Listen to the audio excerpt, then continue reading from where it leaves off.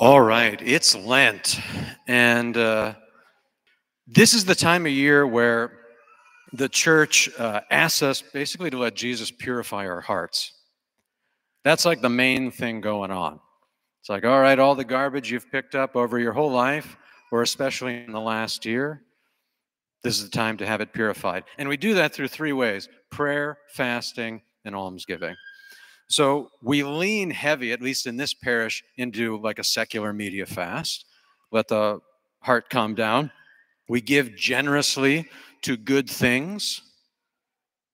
And we just pray in a way that it helps us know why we want to commit the sins that we like.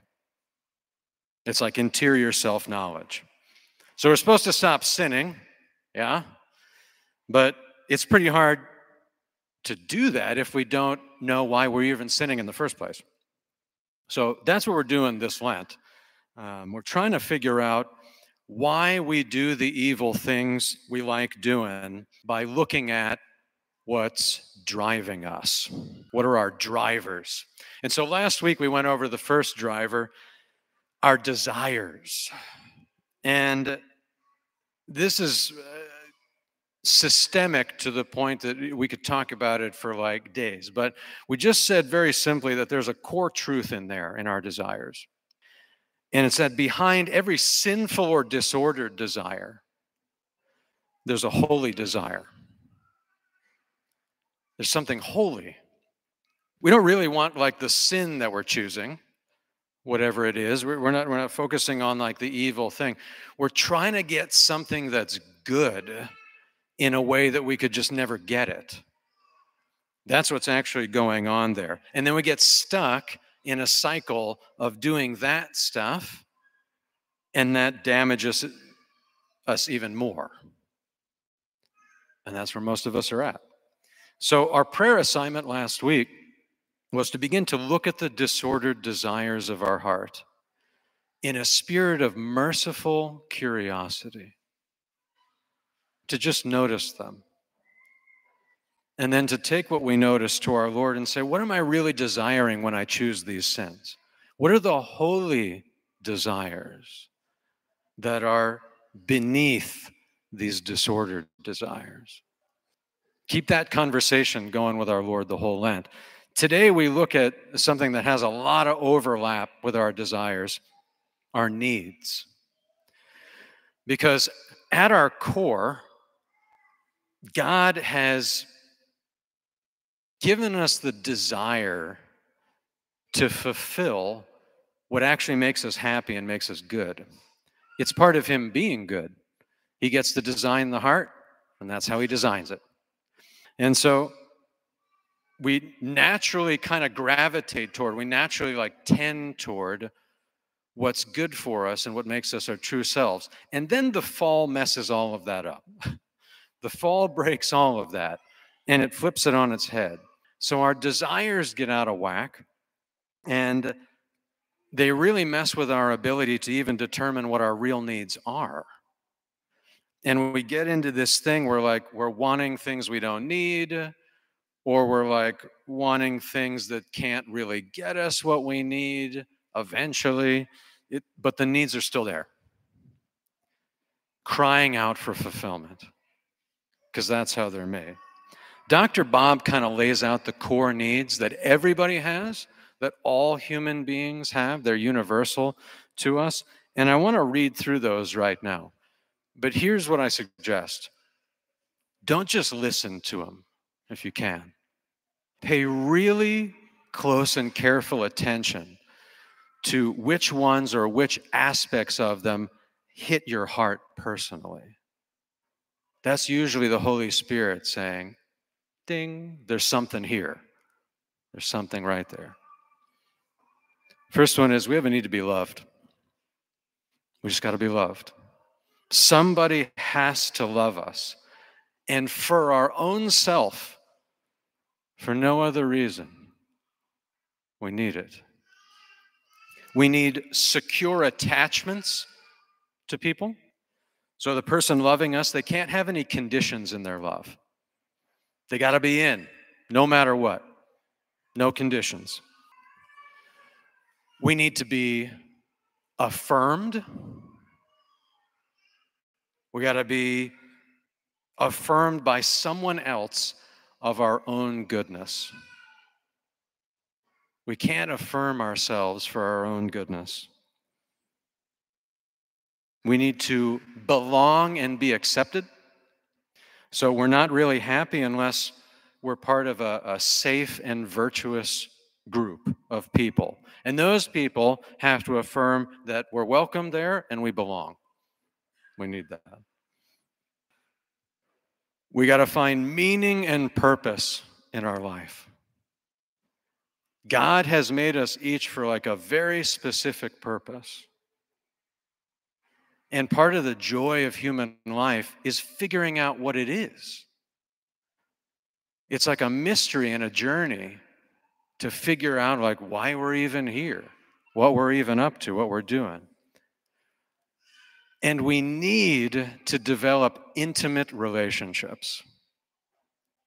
Really intimate relationships. We got to be a part of a group of people that love us just because we exist, no other reason, and affirm our goodness and accept us and remind us of how important we are.